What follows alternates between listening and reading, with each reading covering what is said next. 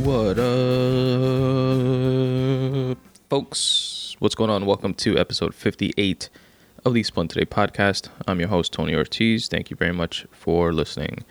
First and foremost, welcome to the family, my brand new niece, Olivia, who was born yesterday, a healthy 7.5 or 8 pounds, around that range. And we are very happy to have her in the fam.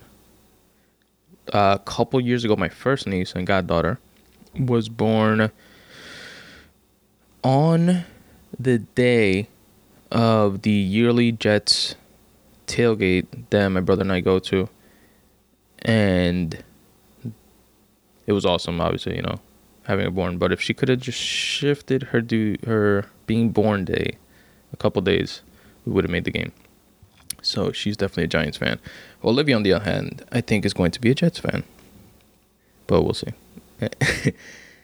And, aside from that, in this episode, I speak about UFC 204, UFC 205, watching a childhood favorite movie of mine that I completely forgot existed, Toy Soldiers, starting to watch the USA show Mr. Robot, a high road way out for Donald Trump. And I also read and reflect on some free writing, which is located at spuntoday.com/free writing. So in this episode, I just have one free writing piece that I'm going to share with you guys. And then a bunch of the other stuff that I just mentioned. So if you're into any of it, please stick around and listen. If not, then check out the next episode that'll come out in a couple weeks.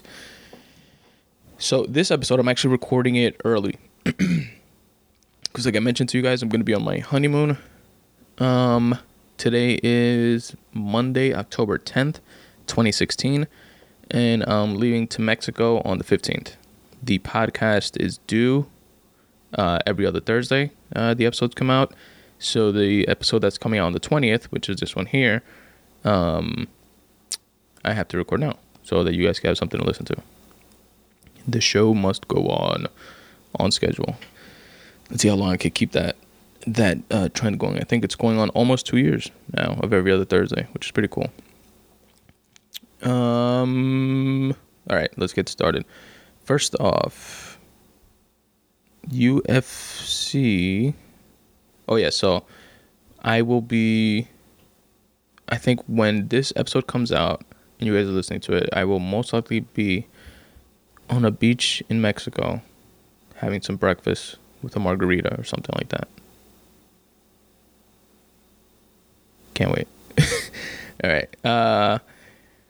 UFC 204 was pretty cool, and I enjoyed a couple of the fights. And first of which was the Jimmy, spoiler alert, by the way, I'm going to speak about like the fights and what happened and shit like that. First one, it was not the first fight, but the first one that I don't know if it was the first one that I saw. No, it was like the second or third one that I saw because I didn't start watching from the very beginning. But the first notable one, in my opinion, was Jimmy Manuwa when he knocked out OSP. And it was like a dope like left hook to the body, and then an overhand right that just knocked out OSP. And it was a sick knockout. Unless there was a better one than that, then I'm sure that he got a fight of the night. Not fight of the night. Knockout of the night. Fighting bonus. So that was pretty dope. Then the second fight that was notable to me was the Gegard Mousasi and Vitor Belfort fight. And to me, full disclosure, I have like not a dislike. I hear supposedly he's like a super nice guy or whatever, Vitor Belfort, but there's something about him that I don't like, and it probably has to do with he's like a serial steroid guy. Like he got popped a few times for taking steroids. It's like so much so that he's known as, he has this whole like steroid stigma around him. He's known as, like, whenever anybody references his fights, it's like, is that pre-steroids or post-steroids, Vitor? It's like, oh, that fight was pre-steroid Vitor. That fight was post-steroid Vitor. That fight was also post-steroid Vitor. And I don't know, something about like wanting to get that edge at all costs, and like taking competition to that next level that's like kind of like crossing the line, in my opinion. Something about that I don't like about a person's like character or whatever. So when Gegard Mousasi beat him, I thought was cool. I was rooting for Mousasi. And Mousasi just looked, in my opinion, more like versatile. He had like better like footwork. He was moving around a lot more. He was throwing and connecting with combos. His transitions were on point, like in terms of jiu-jitsu. Yeah, he was throwing head kicks. He was just like, he seemed like more well-rounded. I don't know if that's like on paper, if that's like factually true or anything like that, or historically with those two guys. But to me, that's, as an observer, that's what I saw. And it was pretty cool. And next is the main event, which is Dan Henderson on his last UFC fight. First ballot Hall of Famer, absolutely, one of the pioneers of the sport, who was fighting at 46 years old. He said before this fight that it was going to be his last fight, win or lose. He was fighting for the championship against Michael Bisping. And something interesting about the UFC 204. It took place in the UK, and they aired it in connection with the US timeline, because that's where the dollars are coming from, apparently. So we watched it here like a regular pay-per-view at 10 p.m. Like the main cards started like at 10 p.m. I think they started fighting like the main event like around 11:30, 12:30 a.m.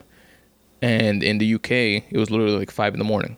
So that was like an interesting adjustment that everybody had to do that was on that card, flying out there and stuff like that. But Michael the Count Bisping is from the UK, and he's like a mega superstar there.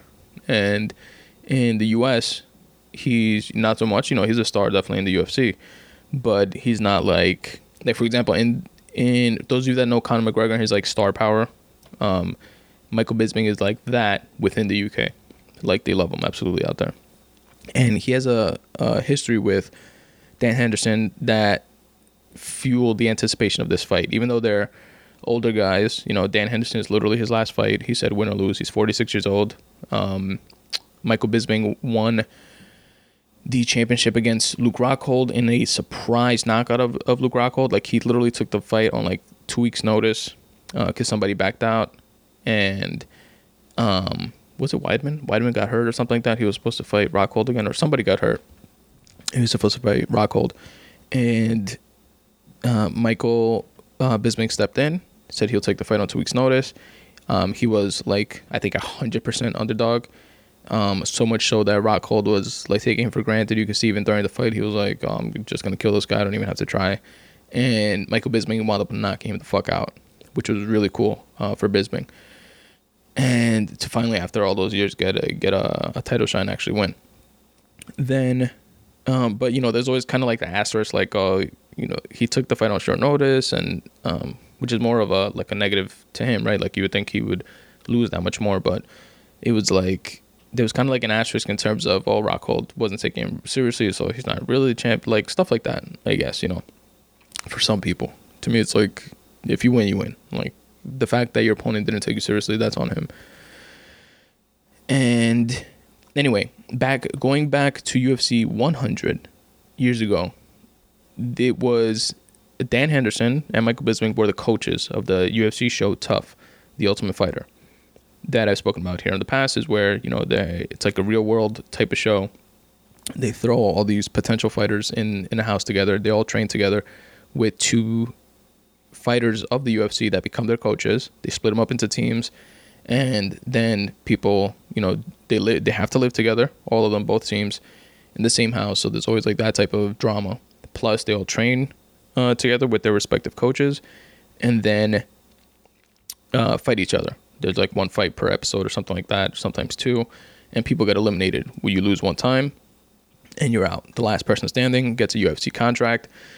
A 6-figure UFC contract, and is in the UFC. Then the coaches of both teams, they have to fight each other in an upcoming pay-per-view, which airs like right after the show. So it's a pretty cool format that they have going. And they back then, UFC 100 Tough was more popular, I think, than it is now. I'm not sure, like numbers wise, but I guess in terms of just my personal viewership of it. And Dan Henderson was always like a top notch wrestler. They call his right hand like the H bomb, because he literally just taps you with it and he knocks you the fuck out. He was like that like his entire career, and he just a powerful striker. Michael Bisping was always, he has the UK like hype and backing behind him, and he popped a lot of shit. Like he was an obnoxious. Everybody hated him. The whole season turned into like a UK versus USA type of fucking East Coast West Coast beef type of thing. And Dan Henderson was a like a stoic, doesn't talk much, quiet dude, and Michael Bisping was the exact opposite. And he, during when they fought, Dan Henderson knocked Michael Bisping out in such, I guess, historic fashion, I guess you would call it. So much so that the silhouette of him knocking out Michael Bisping became his logo. Was from that point on all his T-shirts, on all his shorts, on his website. You guys can Google out. Probably I'll link to the episode notes so you guys can see an image of it actually. And it was a bit of a controversial knockout actually, because Henderson knocked him out, right? He threw that overhand right that he's famous for, knocked him out cold. Like cold. Like there was, like if he stopped right there, he didn't have to move or like jump on him and wait for the ref to, like he was like etericao, like fucking his legs were like straight and stiff, like he was knocked out. And then this is where the controversial part comes. The ref was standing like not close enough to get in the way. Like, normally the ref is like a little bit closer. Dan Henderson knocked him out and then proceeded to dive in the air, like he was literally airborne, like flying in the air type shit, towards Bisping, and then dropped another punch dead in his fucking face, dead in his jaw. And it was kind of like poor form. Not kind of, it was poor form. Like he was clearly knocked out. But like a fucking G, he takes the mic afterwards and he was like, I knew he was knocked out, but that was for talking shit. I had to shut him up. So he kind of like internalized all that shit talking that Bisping was doing and fucking shut him up. So yeah. And at that point, UFC 100, like Bisping wasn't as seasoned of a fighter as Henderson was. And it was just it was like karma for the show, I guess, right? To get knocked out that way. And then this in UFC 204, they finally meet again. Bisping's more liked now. Like he didn't like soften up on this shit talking, but I don't know, people like root for him because he was like such an underdog against Rockhold, and he finally, after all these years in the UFC, won the belt and stuff like that. And then he was going up against Henderson, so I brought up like all this old stuff again. And he was more seasoned of a fighter. He's a better fighter. And in round one, Henderson throws, he's clearly looking for that overhand right. It's like one of those moves that the fighter's looking for that, but you can't do shit about it. And that's how he fights. Like he's going for that overhand right, like almost the entire time. And he catches Bisping. Bisping falls. Dan Henderson flurries him in the first round, and it's like, holy shit, he's gonna do it. He's gonna beat him. Win the belt at 46 years old and then retire, and then it would have been kind of like a dope story. But Bisping weathered the storm. He got out of it. The ref didn't stop it, which wound up being like a good non-stoppage. And it was close to the end of the round, if I'm not mistaken. And then the second round, it was more of the same. I think Henderson got that round also. And one thing about Henderson, though, he gasses out after a couple rounds, and that was the case here. Bisping afterwards striked him. Had a lot of, had a huge gash like in his eye, like his left eye, and completely swollen. And he he duked it out with Henderson. Like the remaining, Bisping got the third round, probably the fourth round, and then the fifth round was like close, but the decision wound up going ultimately to Bisping, which was cool for him. He defended his title, and he's not retiring. He's still gonna fight, and looking forward to seeing him fight again. And at the same time, sad to see Henderson go, but he's fucking 46 years old. And definitely one of the greats and pioneers of the sport. So hats off to him as well.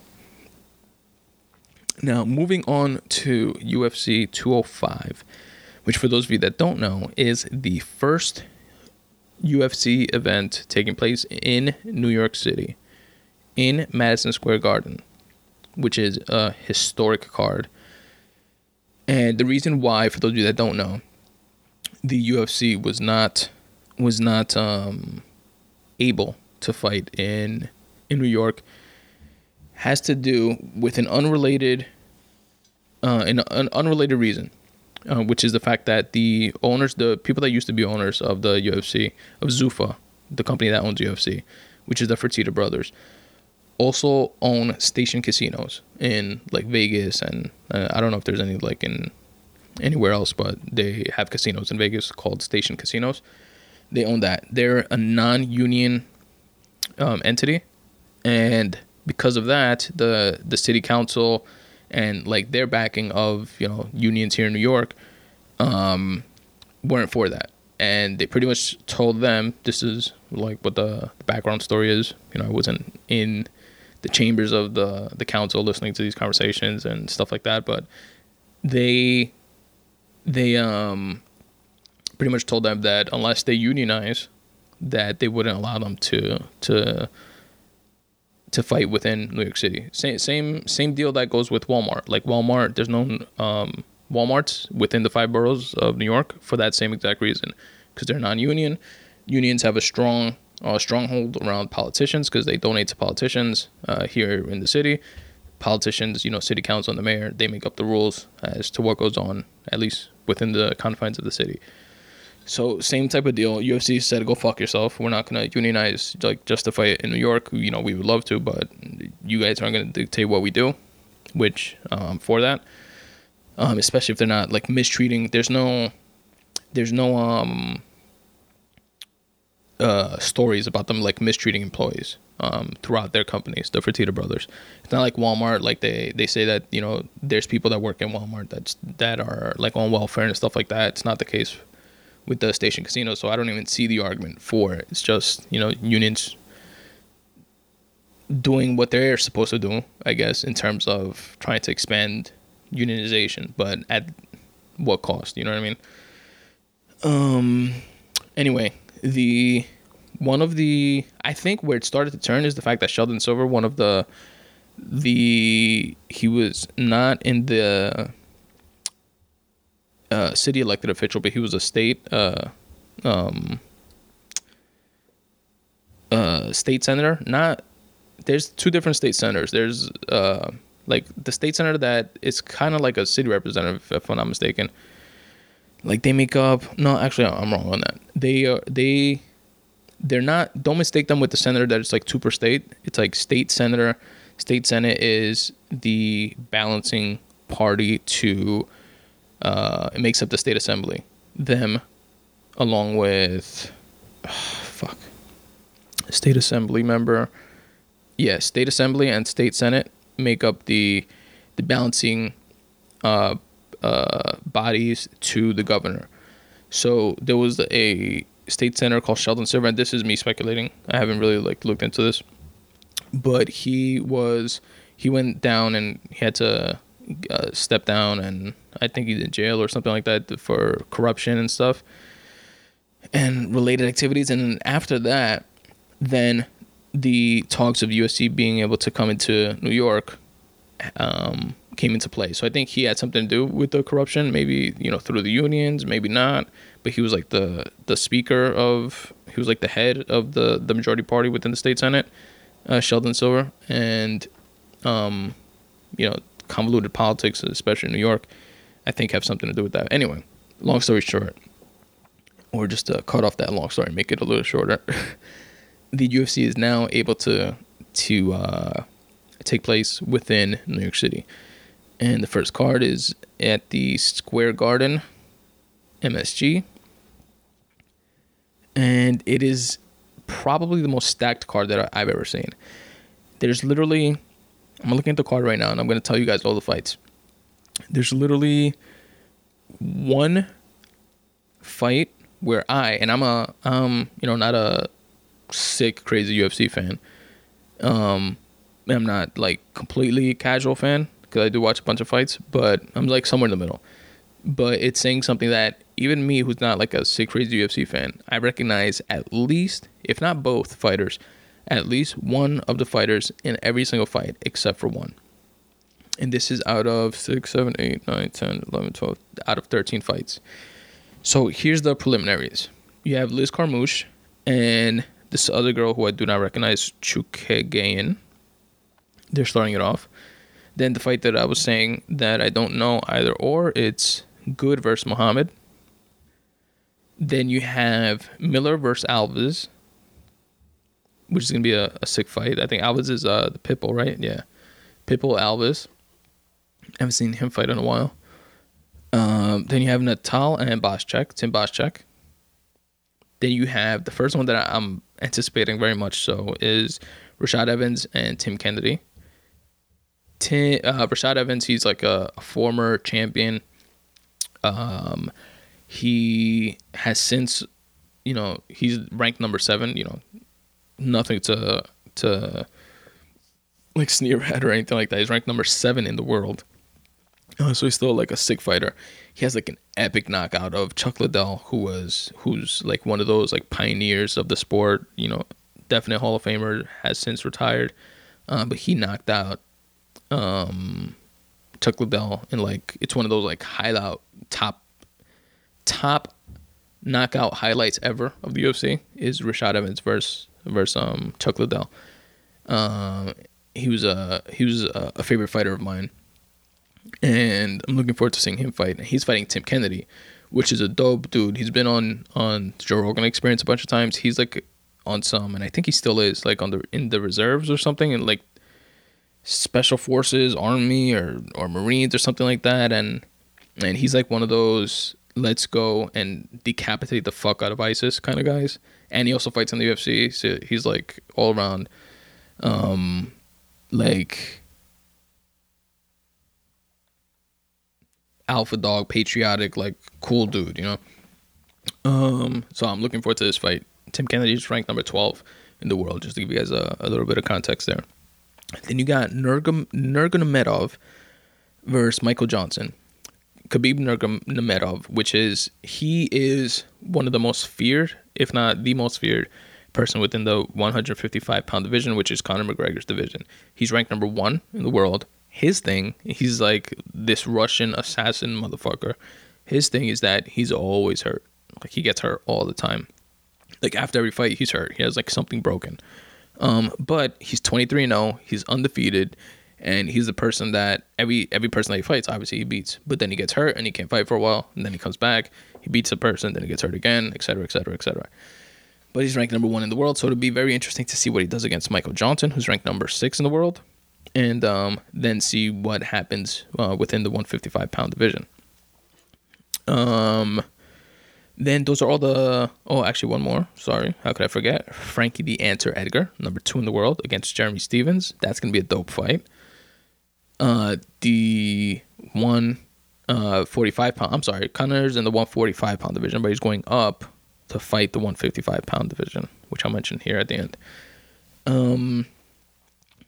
Frankie Edgar, a Jersey kid, fighting in MSG, and he's definitely one of my favorite fighters of all time. Jeremy Stephens is I don't know if something. What's memorable to me about Jeremy Stephens is at the press conference for this particular fight, they like one of the reporters asked like the entire panel, who do you guys think is the best 145 pounder, and who would step up if Conor has to evacuate the belt because he wins the other belt, etc., etc. And then out of nowhere, Jeremy Stephens is like sitting towards the back. towards the back right corner. Conor McGregor's like towards the front center. And Jeremy Stevens says, I'm going to step up. And Conor doesn't know I'm the real hardest hitting puncher in the 145 pound division. Blah, blah, blah. He starts saying like stuff like that. And Conor McGregor's just like kind of like looking around. And he's like, who the fuck is that guy? Who the fuck said that shit? Who is that guy? Who invited this guy? Nobody even knows who he is. So that was just pretty funny. I don't know. That's what I remember. That's what's memorable to me about Jeremy Stevens. And then, all right, in the main card, you have Miesha Tate, which is fighting again, which is cool, against Raquel Pennington. Definitely interested to see what happens in that fight. Miesha Tate was the champion, the women's bantamweight, I think it's called, 135-pound champion. And she lost it to Amanda Nunes recently, and she got like demolished in that fight. But Miesha Tate has always been like a great fighter. She's like the arch nemesis of Ronda Rousey and stuff like that. You guys know her story. Next, you have Gastelum and my man Cowboy Cerrone, which is one of my favorite all-time fighters as well. Cowboy Cerrone is just all around dope dude. You guys have heard me speak about him before. And I'm very much so looking forward to that fight. It's kind of like Kevin Gastelum. He's an Ultimate Fighter winner, like from the show. He was like one of those guys that won the show. And now he's 13-2, has a great record. He's ranked number 5 in the world within the 170-pound division. Cowboy Cerrone is ranked number 7 in the world. So it's a very close matchup, very dope fight. It's like a wrestling background from Kevin Gastelum, if I'm not mistaken, and then a sick striking background from Donald Cerrone. So it's a dope matchup, you know, the ultimate wrestler versus striker type of matchup. Then you have my man Chris Weidman, which, if I'm not mistaken, this is his return fight after being hurt for so long. And he's ranked number 2 in the world after losing the title to Rockhold, which then lost the title to Michael Bisping that I was mentioning before. Chris Weidman is fighting Yoel Romero, which is ranked number 4 in the world. Yoel Romero is, if you guys see him, like body-wise, his body literally looks like it's drawn like a superhero. Like he's like completely chiseled. Like he has to be on some fucking steroids. Like if just like visually looking at him, but he hasn't been popped or anything like that as far as I know. So more power to him. And it's just gonna be like cool to see Chris back. Chris is from New York, and he's gonna be fighting at the first card at MSG, which is really dope. Next, you have 3 on this card, 3 championship fights. You have Joanna Jędrzejczyk versus Karolina Kowalkiewicz, 2 Polish fighters. One of them, Joanna, which is the undefeated 12-0, sickest female striker ever. But she's like 115 pounds versus like the other female division, which is 135. Sickest striker ever.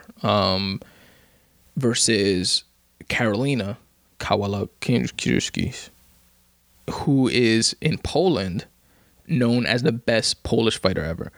And Joanna takes, I guess, not offense to it, but the way they're building this fight up is the civil war of Poland or something like that, because Poland considers Karolina the best fighter ever. And Joanna is like, yo, I'm from Poland, assholes, and I'm Polish, but I came to fight in America in the UFC, and I'm the fucking champion here. I'm the best Polish fighter ever. So they have like this little Polish feud going back and forth, and they did fight before in I think they fought before. I could be completely wrong on this, but I think they fought as amateurs or something like that, and Joanna did beat her then, so she's like, I already beat you type of thing, I think, unless I'm imagining that or misread that or something, I don't know. Anyway, the professional records are both undefeated. Joanna's 12-0, Karolina is 10-0, and it's going to make for a sick championship fight. Then you have Tyron Woodley and Stephen Wonderboy Thompson. Tyron Woodley is a dope fighter. He beat Robbie Lawler. I was rooting for Robbie, to be honest, in that fight. But he's a very respectable, very, very a dope fighter. And he is the current champion of the 170-pound division, and his record is 16-3. And then he's going up against Stephen Wonderboy Thompson, whose record is 13-1. And Stephen Wonderboy Thompson is ranked number 2 within that division. Now, Wonderboy has a very elusive, he has like a point karate background where it's like that style where you have to jump in, score points, and jump back out, like not get hit on the way out. Tyron Woodley has I think he has a wrestling background, definitely. And his striking is on point, and he has knockout power. So it's going to be very interesting in terms of matchup, and the fact that the title's on the line, and Stephen Wonderboy Thompson has a lot of like hype behind him in terms of who can catch up to this like elusive style of fighting, who could figure out this puzzle, right? Because that's how martial artists like look at each other, like in terms of figuring out like a puzzle, like cracking the code to beating you. And this speaking from a guy who has never done any martial arts whatsoever. Except if you count watching Power Rangers as a kid and like doing like strikes in the air and shit. So yeah, it's gonna be a very interesting matchup, very cool. I'm looking forward to this fight. Again, it's the second championship fight of the night. And last but not least, Eddie Alvarez versus Conor McGregor. Conor McGregor is the 145-pound champ. Eddie Alvarez is the 155-pound champ. Eddie Alvarez he was in another league, not the UFC, and he was champion there. And then he came to this one, and like most people come into UFC from other organizations, and whether they're champions or not, and they don't stack up. Eddie Alvarez clearly does, because he won the title and has defended it since, if I'm not mistaken. And let me just fact check myself real quick on that, see if he defended the title. And he has done so. And actually, no, this is his first defense. Okay. So he came in. He has a loss actually to Cowboy Cerrone. That's one of his 3 losses, a decision loss. Then he has a win against Gilbert Melendez, a win against Anthony Pettis, all split decisions. Then a knockout KO in the first round of the then champion Rafael dos Anjos, which is the guy that McGregor was supposed to fight for the title. Rafael dos Anjos, before Rafael dos Anjos got hurt, and then Nate Diaz got thrown into the mix. You guys remember that? That's how that happened. So Eddie Alvarez, when Rafael dos Anjos got better and was able to fight, Eddie Alvarez beat Rafael dos Anjos for the 155-pound belt in the first round in a knockout, and in a TKO knockout. And now Eddie Alvarez is defending the belt against Conor McGregor that McGregor was supposed to fight for before dos Anjos got hurt, and before he fought Nate Diaz twice back to back. So this is his Conor McGregor's like plan of having belt in 2 different divisions. This is it coming to fruition. Let's see what happens with this fight. Definitely looking forward to it. Something that I noticed is that Eddie Alvarez is 155-pound division. Conor McGregor just went up to 170 to fight Nate Diaz, right? Twice back to back. So his body's like on that level. So now Conor's like cutting back down, but he's still the bigger fighter in terms of that, for whatever that's worth. And definitely obviously he has to cut down to 155, but he's gonna blow up back to maybe not 170, maybe 165, 160, like on fight night. I wonder what Eddie Alvarez walks around at, but it's gonna be very interesting just because it's not only is it a historic first ever fight in New York in Madison Square Garden, but it could be the first time that anyone ever in the UFC holds a simultaneous championship. If Conor wins, he'll be the champion of the 145-pound division and the 155-pound division. That has never happened before. There have been people in the past that won, let's say in one division, they were champions, they lost it, then they go to another division, become champions there, and so forth, but never simultaneous, never at the same time. So it could be historic on 2 levels there. So that's definitely going to be dope to watch. UFC 205 takes place Saturday, November 12th, 2016. So check that out. Definitely looking forward to that.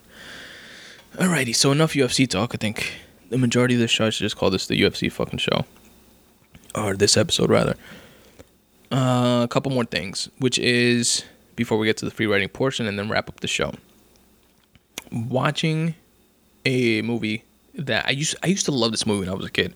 I remember, like, really, really liking it, and then I completely forgot it existed, and then it's like one of those things that just, like, something sparks something that I heard sparked something that made me think of this movie. And they weren't talking about this movie or movies like it or anything like that. It was just something. I even forget what that something was. But it, like, sparked the thought of this movie in my head. And I was like, holy shit, what was that movie called? And then, like, Googled, I knew it was something with soldiers, but then that movie with, like, the Gorgonites and stuff like that, the little toys that turn into soldiers, like, I think that's called Small Soldiers or something like that. Like, that kept coming up. And I knew it was something with soldiers. And whatever, I stumbled upon it. I YouTubed a trailer of it, and it's a 1987 movie called Toy Soldiers, and I'll link to that in the episode notes too, actually, so you guys can check that out. And then it like all came back to me, and I was like, holy shit, I remember this movie. So then I have a movie night with my wife like once a week, and I forced her to watch it. And we watched it last week, and it was dope. It was what's sick? It's a 1987 movie, and I do not remember it being like this, like gruesome. Like this type of movie, and like my wife was saying, wouldn't probably fly today. Which is weird, because we're more sensitive to things, like overly sensitive to certain things, but at the same time, I don't know, I feel like there's more shit going on. I don't know. I think attention's just going like in the wrong directions, because then they'll like censor like a nipple, but not censor, somebody getting decapitated or something like that. I don't know. Sensibilities are weird. They're like all out of whack and shit. Anyway, in this, I don't remember this movie being so like gruesome, and not like over the top, like say gruesome, but certain scenes that you would think that they wouldn't show, like in a movie about, high school. Spoiler alert, by the way, if you haven't seen it since 1987, you're probably not. The plot of the story is pretty much I don't know if he's Mexican or Colombian, drug cartel leader guy. His father goes to prison. He's the head of the cartel, and then he gets extradited to the United States. The son wants to get his father out of jail, and to do so, he winds up taking over a boarding school for like rich kids. Now this high school boarding school for rich kids, their parents are all like CEOs of major petroleum companies, and sons of senators and congressmen and stuff like that. And he and his crew pretty much take over this high school, and it is, again, like a boarding school for all these kids that are known as the quote unquote rejects, because they get kicked out of other boarding schools for being bad kids. And it's like the head of the mafia of one of the New Jersey family mafias. He's in it. His son is in it, rather. And like all the quote unquote bad kids or bad rich kids or whatever go to the school, right? So from the terrorist point of view, their point is to take the school and then use the kids of these powerful people within the United States, as leverage to get his father out of prison. So then, long story short, the kids, this is why it's called Toy Soldiers, wind up formulating this plan to like get information out to the outside, to like the cops and the army team that is now involved and stuff like that, because it's a terrorist situation, to get information out to them, and then from the inside assist them in throwing over the terrorists pretty much. But these terrorists, like, they show like shooting in the head and just like killing motherfuckers left and right, and not on some like I don't know how to explain it. It's like they shot kids with fucking machine guns. And it's like stuff like after like all the school shootings and stuff like that probably wouldn't take place now, like in a movie, probably wouldn't pass. And I was just like, I don't remember being so fucking gruesome, and like the jokes and the cursing and like stuff like that. I don't know how I like this shit. 1980, no, my bad. It's a 1991 movie, if I'm not mistaken. I'll double check anyway. It's gonna be linked in the episode notes. You guys can check that out. But I was like fucking 6 or 7 years old, and I probably watched it a couple years after when it was like on TV or something like that. But I couldn't have been more than 10 or 11 when I saw this shit. And I remember loving it, and it still fucking holds up. I definitely recommend you guys watching it. Let me know what you think about it. I like the story. Speaking of which, I also started watching a USA show that I thought was an Amazon original show. My brother told me, no, it's a USA show. And then I'm like, duh, fucking literally when you play it on Amazon, it says USA on it. It has like the USA logo or whatever. But I thought it was an Amazon show because, which is pretty cool, by the way. You guys should check out. If you have Amazon Prime, which most of you guys do, and you know, whenever you shop on Amazon, you should go to spuntoday.com/affiliate links and shop through my Amazon banner to hook up the Spun Today podcast. But that aside, if you have Amazon Prime, you have access to Amazon Prime Video. And on like iPhones and stuff like that, I'm assuming it's the same on other phones. There's an Amazon Video app that you could download that's free.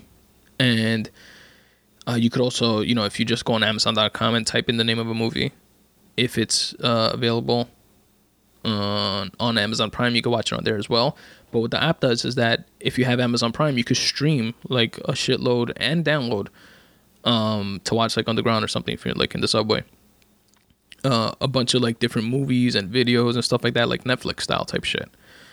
And they don't have everything, obviously, but it's dope. That's where I found this Mr. Robot show, which I had heard about before, and you know, it's gotten like hype and acclaim or whatever behind it. You know, being put up there with shows like, in terms of, I guess, I don't know if popularity or just from a writing standpoint, shows like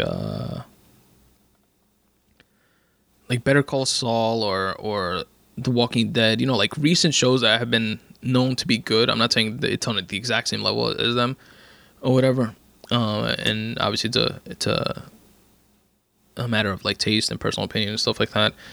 And I don't know, I wasn't like really drawn to it. The title a little bit throws me off, Mr. Robot. I thought it was like some sci-fi like type of thing that I wouldn't be into. And then I heard on the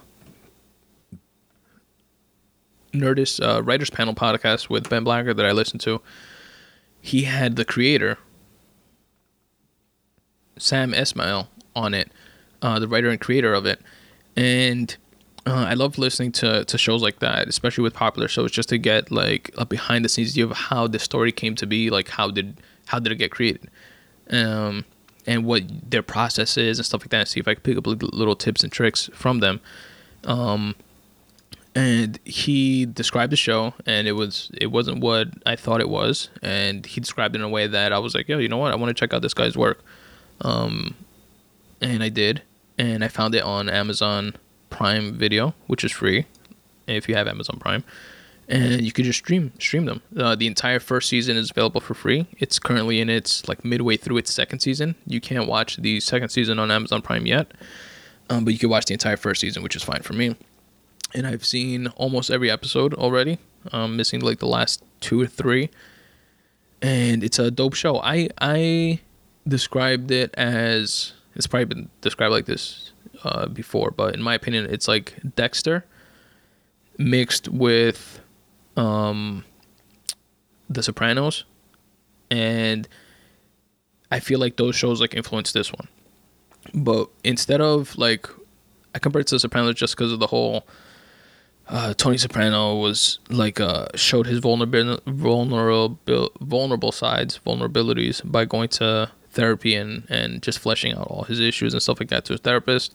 Similarly, spoiler alert, similarly in Mr. Robot, the main character Elliot does the same thing. He goes to a psychologist, and he's supposed to be on medications, and you kind of don't know if he's crazy or just hallucinating a bunch of shit or what, but he doesn't take his medication, and he like talks to himself, and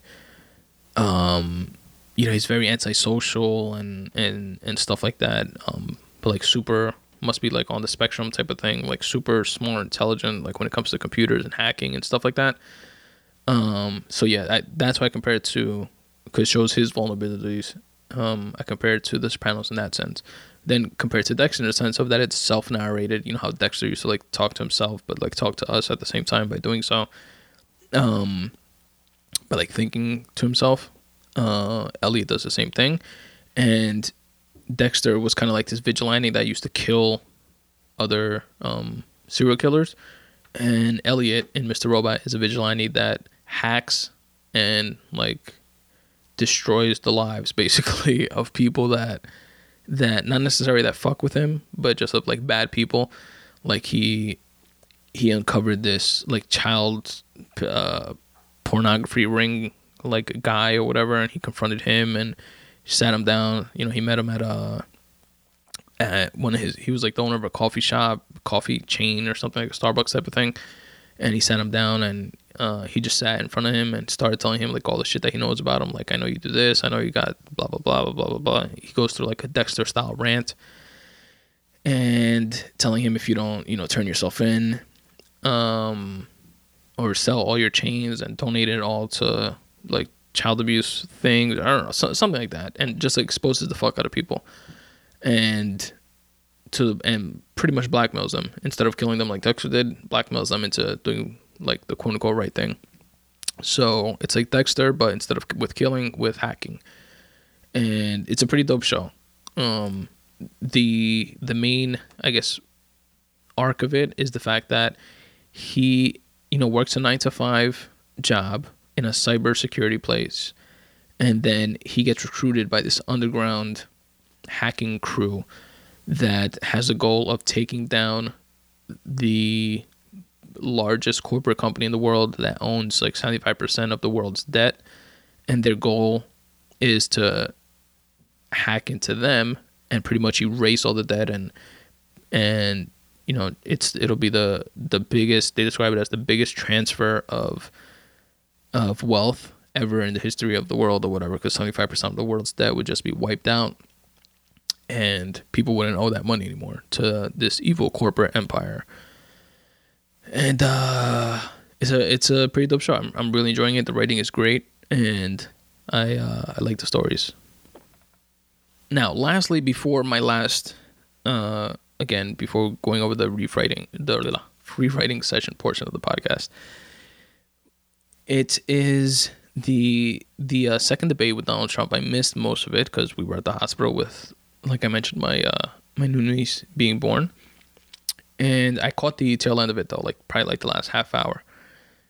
And this debate is after it was anticipated, because this is after the tapes leaked of this guy Donald Trump saying that he tried fucking a married woman and grabbing her by the pussy, and he just kisses women when he wants to and they like it, and blah blah blah, and that type of shit, which is sexual harassment, obviously.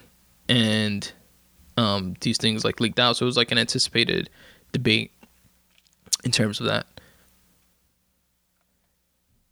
and just the general hype and momentum of the first debate. The first debate, by the way, between Donald Trump and Hillary Clinton was the most watched debate ever in history.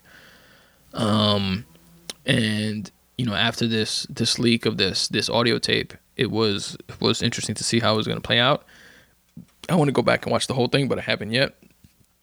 But like I said in the intro portion of the podcast, or I guess, I don't know, whatever. Like I said earlier, I have a way out for Donald Trump where, you know how he's like the scumbag piece of shit, horrible fucking person to like most of us. Nobody even knows who the fuck all these people are that are voting for him.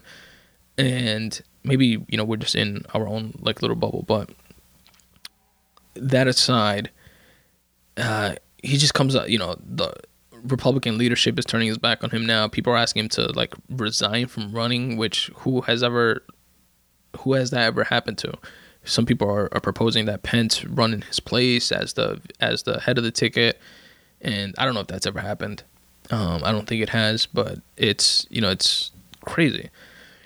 A way that I think that Trump could come out of this unscathed, virtually unscathed, or maybe scathed, but probably by whoever's supporting him now, and would be right up his alley. It'll be right in line with his egotistical type of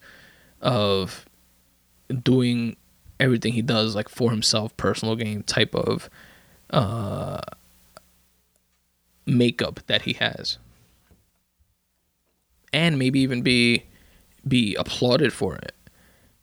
Would be if he not just resigns, because he'll probably like write it out. I feel like on some level he's and I'm not the first person to say this, but there's the whole he just ran like for personal attention and stuff like that, like to sell books and appearances and just to put his name out there more so. That's what his a large part of his career and his life is based off, is just promoting his name.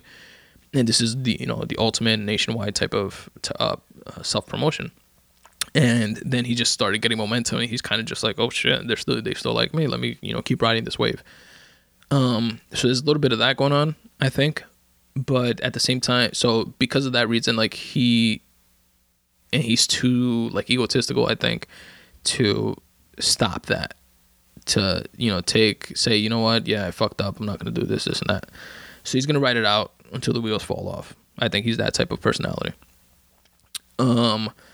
But when he loses, knock on wood, then I think it would be, he could instantly, just with one like small speech, not some drawn out, bullshit, lingering, oh, I'm so smart, this is why I did this type of speech. But if he just says something to the effect of, my job here is done. The point of me running this campaign is to show the holes within our political system, which I think is corrupt and bullshit. And a person like me saying all the negative, fucked up shit that I said, that I knew I was saying for the purpose of just headlines and just to show you guys how far somebody can get that really did believe all this crazy shit that I'm saying, can get this far, is a testament to the fact that we have to rework our democracy, our current political system, get money out of politics, and blah blah blah. And the main best way that we do that is to virtually destroy one of the parties that have a stranglehold on the whole Citizens United movement that spawned all of this and is at the epicenter of all the negativity and bullshit. And I have myself, because only I could do it, like, of course you'll say some shit like that, have dismantled the Republican Party and have disrupted it beyond repair. And I, Donald Trump, am standing with you, Hillary Clinton, to give you all the help and support that I can to make sure that you continue driving this point and we, make America great again or whatever, do like his little plug and then just do a fucking mic drop after that. And I think everybody would be like, holy shit, he fucking trolled us for the past year and, he's a real noble person all of a sudden. I think he could instantly flip it by doing some crazy shit like that. But beyond that, he's a piece of shit. All right. Now, let's get to the free writing portion of the podcast. I shouldn't even call this a free writing episode. This should just be like a random rant episode. I've done like an hour already of just all the other stuff. All right. But that's why I'm just going to do one free writing post, like I said. And to follow along, if you guys want to, or to just check out this piece in and of itself, it was posted on October 9th, 2016 on my website, spuntoday.com/free writing. And actually, if you just go to spuntoday.com/free writing, you can find it under October 9th, 2016. But if you want the direct link, it's spuntoday.com/free writing/we the people. Now, just to give you guys a little bit of context, which I do actually in the beginning of this piece, but let me just tell you real quick what this post is related to. It's related to the whole, Black Lives Matter movement and stuff like that, but specifically, and police shootings, but specifically a 2-part podcast that I listened to. The podcast is called We the People with Josh Zepps, and he put this out as a 2-part podcast, and on it he had Sam Harris, that you guys know. I'm a huge fan of Sam Harris. He's like that neuroscientist author that he gets a lot of flack with the whole his take on extreme like Muslims and jihadists and stuff like that. Who else? Hannibal Buress, the comedian, which is funny as hell. Joe Rogan was on it, and the host, Josh Zepps. So, pretty much, Sam Harris got into what was said to be like a heated, crazy back and forth argument with Hannibal Buress, but it wasn't that. It was a bit of a heated like back and forth in terms of, it wasn't just a normal regular conversation. But I think it got hyped up more than necessary. And people were, I'm guessing there were people on both sides. The only people that I saw like say things about it, at least on Twitter and stuff like that, social media, were saying that, Hannibal is looked horrible and he has no idea what he's talking about and blah, blah, blah. And I don't completely share that sentiment, even though like I 100% agree with Sam Harris on his like kind of like black and white type of, not black and white necessarily, but because there's a lot of nuance to what he says, but he sticks to statistics basically, which is extremely important and necessary. And Hannibal's kind of like, but black people getting shot, right? I'm obviously paraphrasing, and that's not all he was saying. But he was coming from a standpoint of like, none of that shit matters if this and that. And that's in and of itself, it doesn't answer the problem, I think, or isn't a fix to the issue, but is also a necessary component of the conversation. Anyway, I linked to both of the podcast episodes if you guys want to listen to it yourselves. At least listen to the first part. That's where the bulk of it is. And pretty much after listening to these episodes, I wrote this little free writing piece with just my take on the situation. And here it is. Again, it's posted October 9th, 2016 at spuntoday.com/free writing. The title of it is About a We the People Live podcast episode. I wrote this after listening to this 2-part podcast of We the People. In it, Sam Harris and Hannibal Buress get into a heated back and forth exchange surrounding the topics of police shootings, the Black Lives Matter movement, etc. Many said/feel that Hannibal came out of the convo looking horribly. I don't share in that sentiment though, especially after factoring in the fact that he was drunk as fuck. Here's my take on the convo. Which, by the way, is a super important distinction. Just to give you guys a full context of this, and this is something that Rogan did mention during the episode, because he was kind of like playing peer mediator, I guess, between the two, is the fact that Hannibal Buress had just recorded an episode of the Joe Rogan Experience podcast right before this podcast started, which he wasn't even aware of what's happening. So this is what happened. Hannibal Buress, the comedian, which for those of you that don't know is the comedian that kind of like outed Bill Cosby and stuff like that. He's a funny comic in and of itself, but he's like more, I guess, known for outing Bill Cosby as being the fucking rapist that he was. He was on the Joe Rogan Experience podcast, and they recorded a Joe Rogan Experience podcast episode, which is 3 hours long. He definitely absolutely got secondhand smoke contact high. And they were drinking like whiskey or something throughout the entire episode. And so Hannibal was drunk as hell. So you kind of sort of hear him like slurring a little bit in the We the People episode. So that obviously factors into the entire thing. Even with that, even let's say he was completely sober and this is how he acted sober, it wasn't as bad, I think, as people like hyped it up to be. And people are kind of like, oh, you're so ignorant, so stupid, or whatever. And it's not. I think people are just weighing too much heavily into one side of the argument and completely not appreciating the importance of this other side of it. And yeah, so then after the fact, Josh Zepps was going to Joe Rogan's studio to record the episode of his podcast along with Sam Harris and Joe Rogan. But Hannibal was still there. He was invited to stay. He did, and then we have these 2 episodes of the We the People Live podcast episode, which the links again are in the episode notes of this episode, as well as in the episode notes or in the post itself on my website for this post. All right, so here's my take on the convo. This is what I wrote. Quote, the only way to talk about the totality of what's going on is to talk about statistics, unquote. I agree with that statement from Sam Harris. The only way to grasp the emotional strife of what's going on, however, is to talk about individually lived experiences.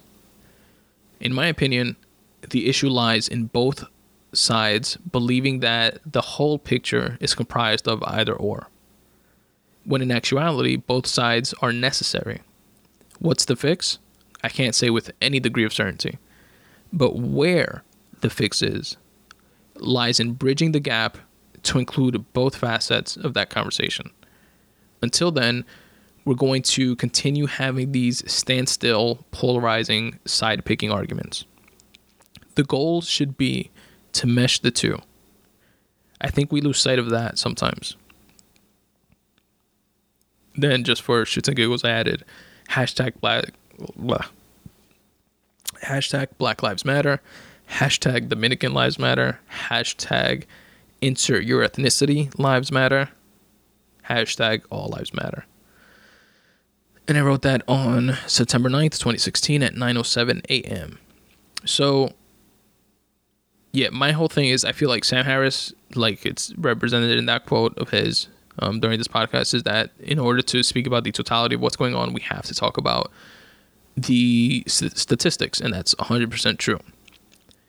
And then where I feel Hannibal was coming from, at least what I deciphered from what he was saying, is that the only way to grasp the emotional strife, which is an equal component to, you know, the statistics and having the ability to speak about the totality of the argument, is to talk about individually lived experiences. And Hannibal, you know, spoke a lot about, have you ever been pulled over by cops when you were like jogging and exercising in the street, and, you know, because you were black and you had a hoodie on and you were jogging, and, you know, and he kept mentioning stuff like that, which is like individually lived experiences that really do bring a non-calculated, non-statistical component of the situation into the picture that can't be ignored. It can't be either or. We have to and you can't just speak off emotions alone. You can't just be passionate. Have you ever got pulled over? Hey, I'm black people get shot. You know, you can't just drive the conversation to its necessary destination by speaking solely about the emotional aspects of it and being encompassed by that emotional, that emotion that fogs your ability to reason. But at the same time, you can't allow statistics alone to fog your reasoning when it comes to factoring in the fact that, you know what, the facts, the statistics could say that out of 10 people, 5 people are white, 5 people are black that got shot, hypothetically speaking. But you can't go into the white community and tell that white mother that lost her white kid that it happens equally across the board. Just like you can't go into that black community and tell that black mother that lost her black kid it happens equally across the board, and expect some type of solace to come out of that. So those two polarizing views or stances on the situation of this is the way you fix it versus that's the way we fix it need to come together and meet in the middle and figure out that both components of the conversation are equally as necessary to get anywhere. If not, we're going to remain at this standstill. And that's the way I see that. And that's the episode, folks. This one went kind of long, actually. Longer than expected. Hopefully when you guys listen to this, I'm having my breakfast on the beach in Mexico. And I definitely plan on recording a podcast episode or two while I'm there. Something I am definitely going to do while I'm there is, aside from the fact that I'm setting up, like my Midday Monday newsletter and the podcast episodes in advance to make sure everything stays on point while I'm there, is that I want to disconnect from everything while I'm there. No social media, no texting, no anything for the 6 days that I'm going to be away.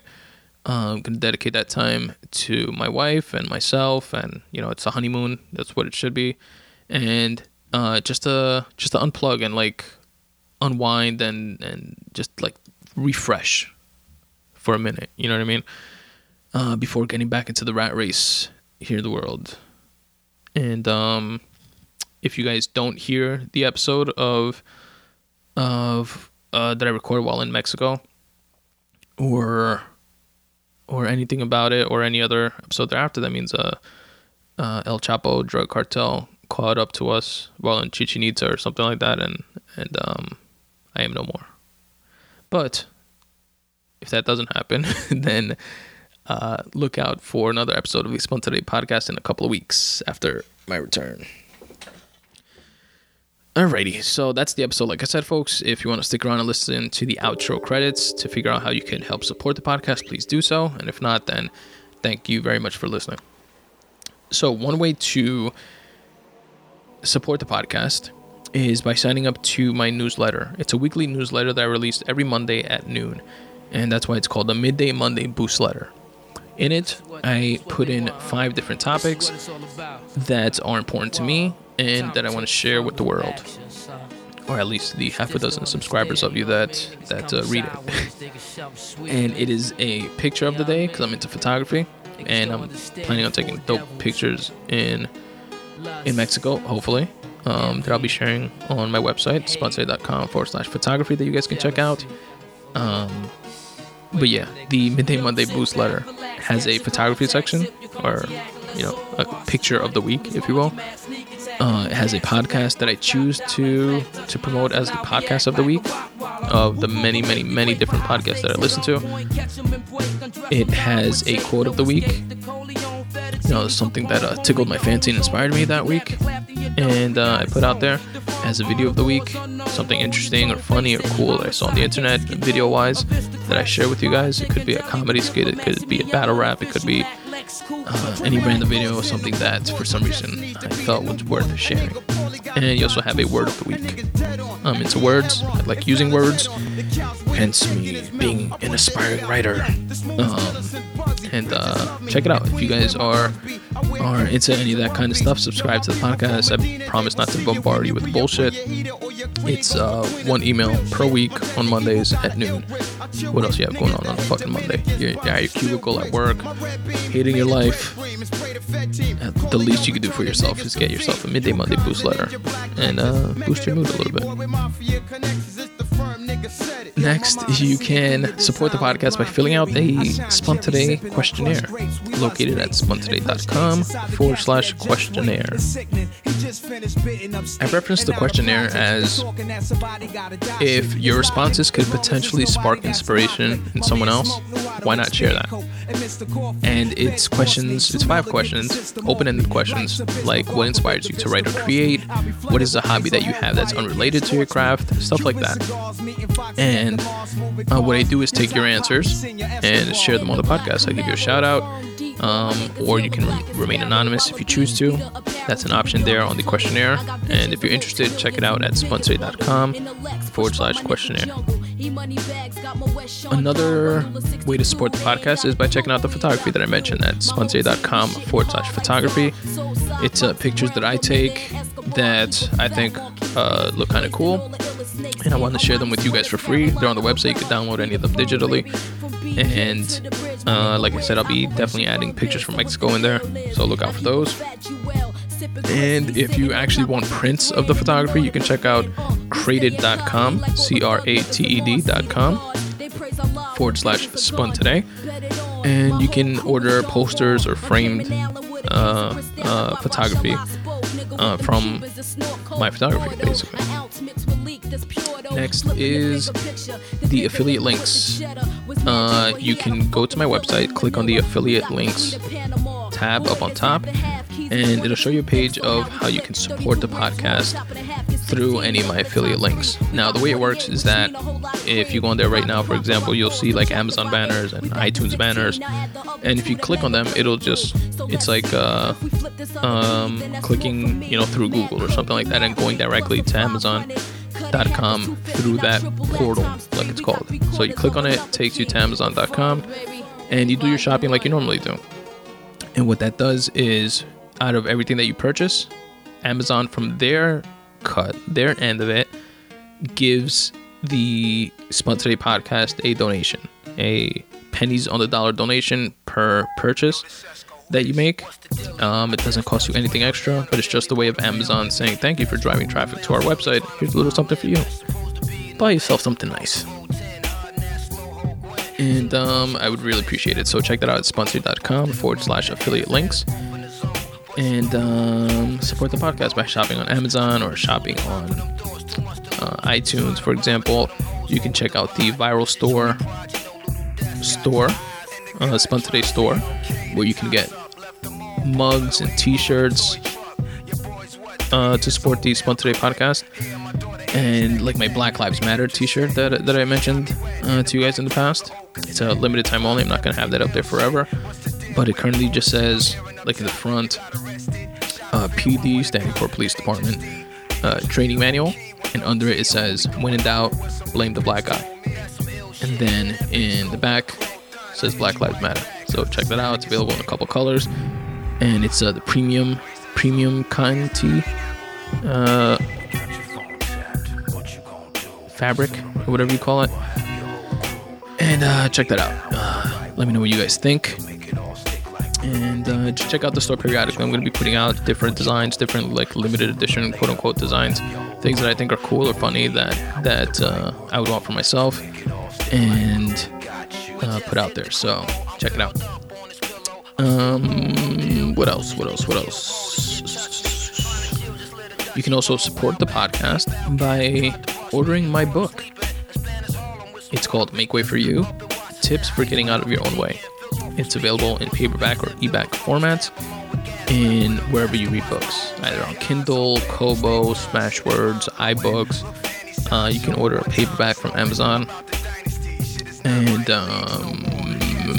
if you want to know more about the book, go to spuntoday.com/books. And there you will find a small, very short video of me describing what it is, how the book came to be. Then you have 4 different free audio excerpts of the book, so you can get an idea of what it's like. And yeah, check it out, spuntoday.com/books. And also, if you want a free copy of it, I'll send you a free copy of it. If you want to pay the $3 that it costs to purchase, feel free to go onto that same link on my website, put in your name and email address, and click send me a free PDF copy, and I will. Next, if you can rate and review the podcast, I would really appreciate it on iTunes, Stitcher. Subscribe to the YouTube page, like it on YouTube, or listen on any of your favorite other podcatchers like Pocket Casts or Google Play or iHeartRadio, etc., etc. The more you rate and review the podcast, the more exposure it gets, and I would really, really appreciate that. Above all else, do that. Follow me on Twitter and Instagram at Spun Today on both. Like the Facebook fan page at facebook.com/SpunToday. Check out the Tumblr page at spuntodaypodcast.tumblr.com. And that's it, folks.